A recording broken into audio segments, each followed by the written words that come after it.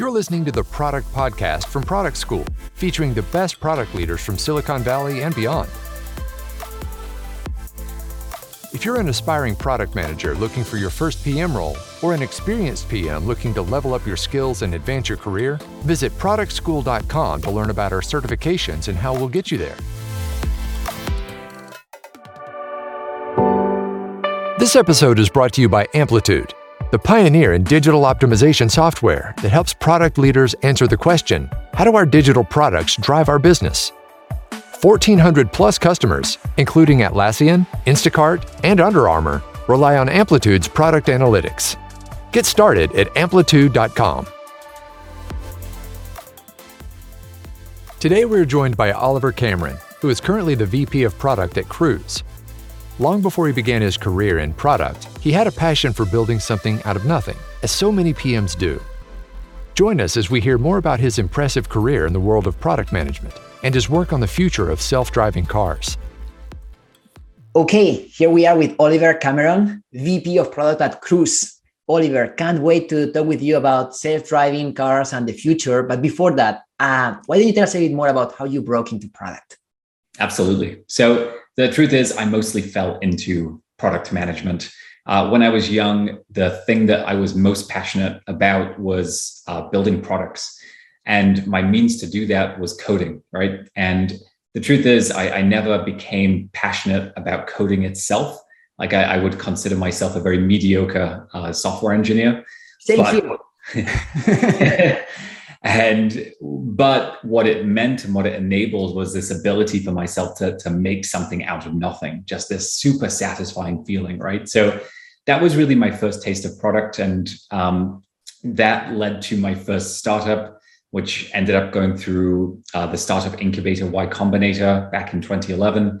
And that was really my first step on the journey to product. So as I look into your own career path, you started as a builder, which is awesome. But then there's you've been a VP of product at companies such as Udacity and now Cruise. So how does someone go from being a good builder to really be a good builder of teams? So most of the skills tend to be transferable, right? There is a need in a small group of builders to communicate well, to get the team excited, to be really focused on what problems you're solving. And it turns out most of the intuition that's necessary to do that in a small team transfers rather well to that of a big team. Now, the tactics in which you go about doing those things between a small company and a big company, they're very different, right? And need to be very different. But it turns out that the skills are mostly transferable. The truth is, though, the slightly longer story is that it's a process of iteration, right? What works at a company of 10 people tends to break down at a company of 25 people, as it does to a company of 2,500 people, which is where Cruise is today. So learning those lessons, making those mistakes, trying out different things, experimenting, those have been important to me to understand what tactics I need to be using to share an exciting path with the teams I work with. So for people who are not familiar with Cruise, which I don't think there are many who are not, but why don't you tell us a bit more about what is Cruise about? And more specifically, like what's your take into the future of self-driving cars? Absolutely. So simply put, Cruise has built the most advanced self-driving cars in the world. These are cars that can drive entirely by themselves on the streets of San Francisco, which is a ridiculously complex place to drive. And what we're doing with these vehicles is putting them to work in two different applications, ride-hail and delivery. With ride-hail, people will be able to request a car like they can Uber today, but the experience is significantly better, significantly more comfortable, safer, and just better across many different dimensions. And then we also have a delivery business. And the idea is that these vehicles can not just move people, but move goods. And we're today partnered with Walmart to be able to do that. And both of those businesses are growing very fast, which is exciting. So that sounds cool. Now, I'm looking at your background, right? And you've worked in software for the longest time. Now you are leading an organization that has both software and hardware components. So how do you actually merge both worlds just to make sure that there's a smooth transition, and the end user, which at the end of the day doesn't need to know all these details, is going to use an app to request a car? So I hear this question a lot, and I hear it because folks tend to have a bit of a freak out moment when they transition from pure software into something that involves both software and hardware. And I personally went through this freak out, myself. And the truth is, it's less about the area being more complex or anything like that. And it's more about scaling your own ability to connect dots. So what I mean by that is I truly feel the great PMs, not the good PMs, but the great PMs, they intuitively understand which dots to connect at any one time. And what that means is that in more maybe consumer software is, well, engineering needs to connect with design, who needs to connect with product, who maybe there's some sort of operational element, and connect all those things. Now in self-driving world, there's just more dots to connect. You have legal dots, you have hardware dots, you have operational dots, you have marketplace dots. Like you have all of these different parties to connect to make, like you said, this one experience of pressing a button and a car showing up feel utterly seamless. And really, it's about scaling up yourself versus learning a new discipline. And that just takes time and some experimentation. And I think it speaks to the mindset of great PMs, right? You're tasked with figuring out complex challenges, and that doesn't, probably those you have never figured them out before, and maybe nobody has ever figured them out before. So I think that's the kind of the exciting piece of being in a position where you have to learn fast, and you don't need to be the expert at every single piece. You probably have to build a team of experts. Exactly that. I don't anticipate any PM, broadly speaking, is the subject matter expert of every single thing. But what I do expect a PM to be able to do is, again, to understand, well, this person needs to talk to this person, and we need to make this happen by this date. And as long as they can help each partner team that they worked with understand what's necessary to ship a truly great product, then that PM is more than doing their job. So you mentioned that you're running there's some cars in San Francisco. I live in San Francisco. I see your cars all the time. Very really cool. For the rest of the world, like kind of what is the state of the art in self-driving, and when can we expect to see some global adoption of this technology? It's a great question. So the state of the art, and this will sound self-serving, but it's just true, is a cruise self-driving vehicle.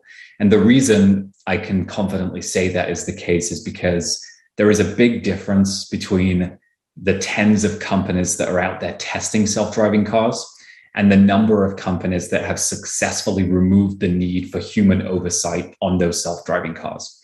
So if you go to San Francisco today or other cities across the world, you might see a self-driving car, but there's a human sat in that front seat. That human's there in case the self-driving car makes a dumb decision. Now, for the companies, again, Cruise, the first in San Francisco that have successfully removed the need for that person in the front seat, that's a huge leap, and that presents the state of the art in this field. And this technology really stands on decades of development in robotics, in machine learning, in sensors, in compute, all to make that simple looking thing of removing a human in the front seat happen. So you think about the design thinking approach now to a real car. I mean, we're not talking about software, changing the color of a button, or moving things around of a website or mobile app. How do you really apply that principle, like user testing? How do you make sure that you're taking the input not just from machines in terms of safety, but really the user, just to eventually make them feel safe enough choosing this technology over what they are used to doing today? So this is where self-driving in other industries is one and the same, right? We're building a transportation product, whether it's self-driving or not. From this perspective, it mostly doesn't matter.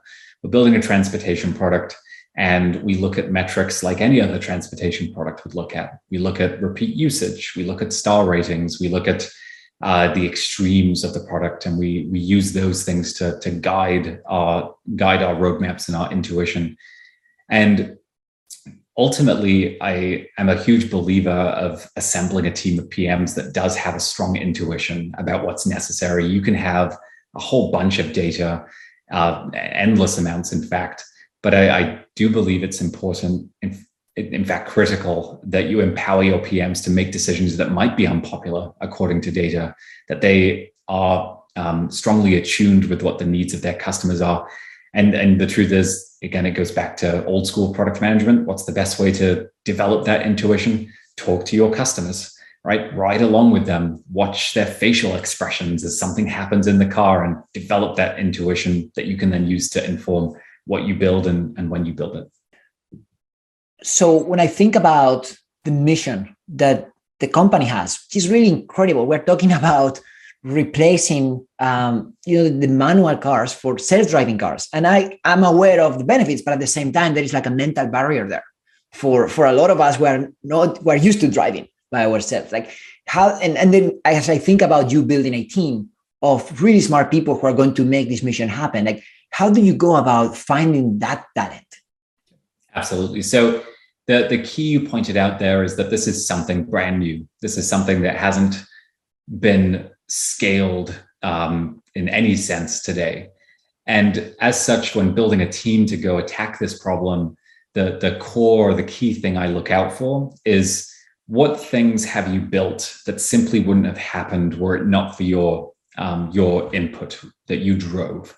And that to me is a great signal of folks who have not just, perhaps hidden in the background, or folks that have been able to kind of piggyback on momentum that a company already has, or other team members, but folks that really took ownership to say, I'm going to make this happen. I'm going to ship this thing. And in self-driving, you just can't have enough of those people, because it's such a complex world with so many challenges and so many gotchas that you need, again, a density of people that have solved problems and made things happen almost by themselves. This episode is brought to you by Amplitude, the pioneer in digital optimization software that helps product leaders innovate faster and smarter by answering the strategic question, how do our digital products drive our business? 1,400 plus customers like Atlassian, Instacart, and Under Armour rely on Amplitude's best-in-class product analytics solution to unlock insights, build winning products faster, and turn products into revenue. Get started at amplitude.com. You mentioned at the beginning that companies around 2,500 people today. In terms of product team, like how do you structure the product team? How many people work on the broader, product? So Cruise has two product teams. We have what we call consumer product management, and then we have technical product management. I lead the consumer product management team. Today, we're about 24 PMs based across 4 different product areas. And it's just a world-class team that I'm incredibly proud to work with every day. When you think about it, it's really insane. There are 24 people tasked with one of the most critical missions in the world. And, they're going to make it happen. And I think I love to ask this question, because when you look at a big number, like, a company is over 1,000, 2,000 people, that's cool. But then you look at like the product teams, they're not just the PMs, right? I'm sure you're also interacting with engineers, designers. Like, what are, like, other than the engineers, designers, and marketers, which is like the most obvious teams, what are other teams that your product team has to interact with? So at Cruise, we have a commercial operations team, because we're going to be deploying hundreds, thousands, tens of thousands of these vehicles over the coming years.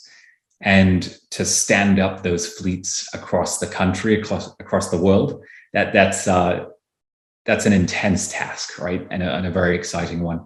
So we collaborate very closely with this team to say, what are the limitations of scale?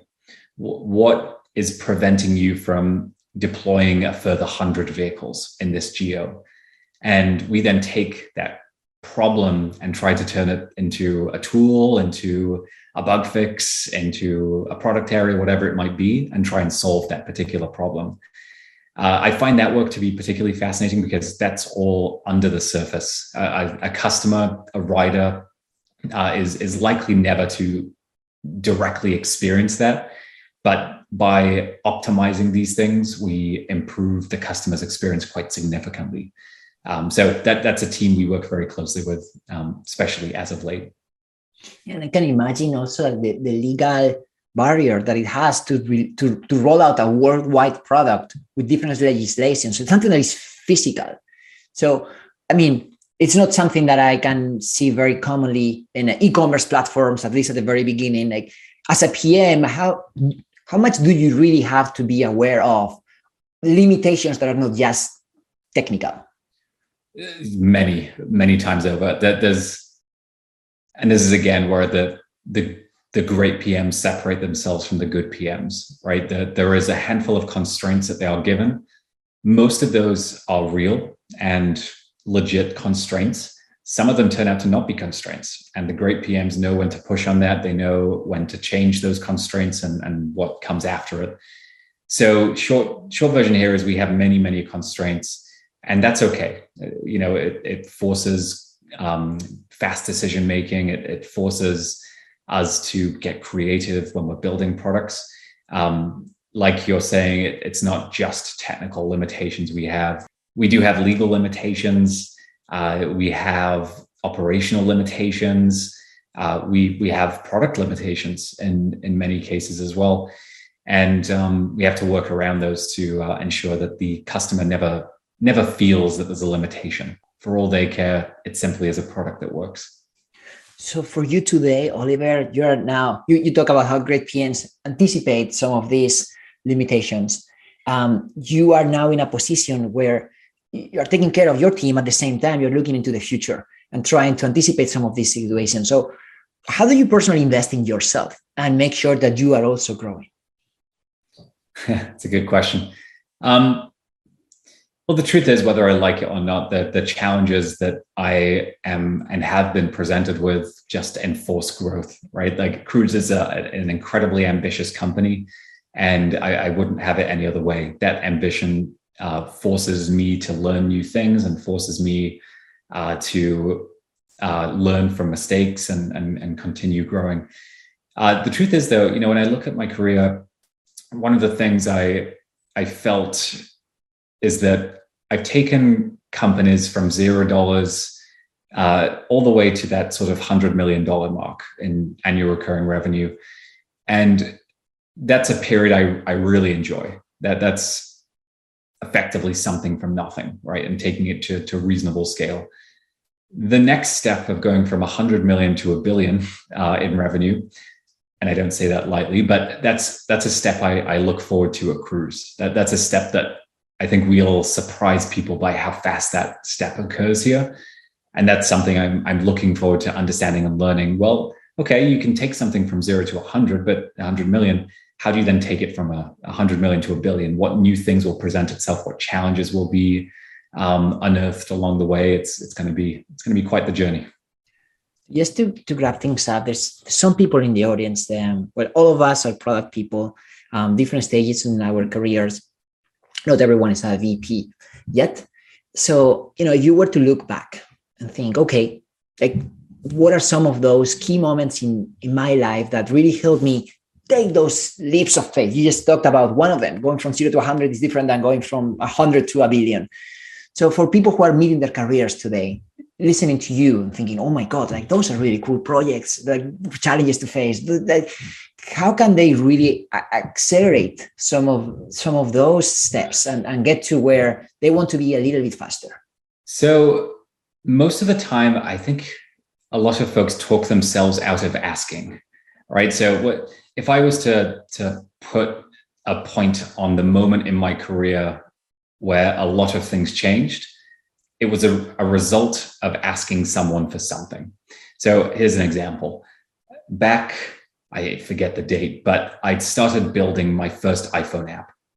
And it was close to completion, but it wasn't quite ready just yet.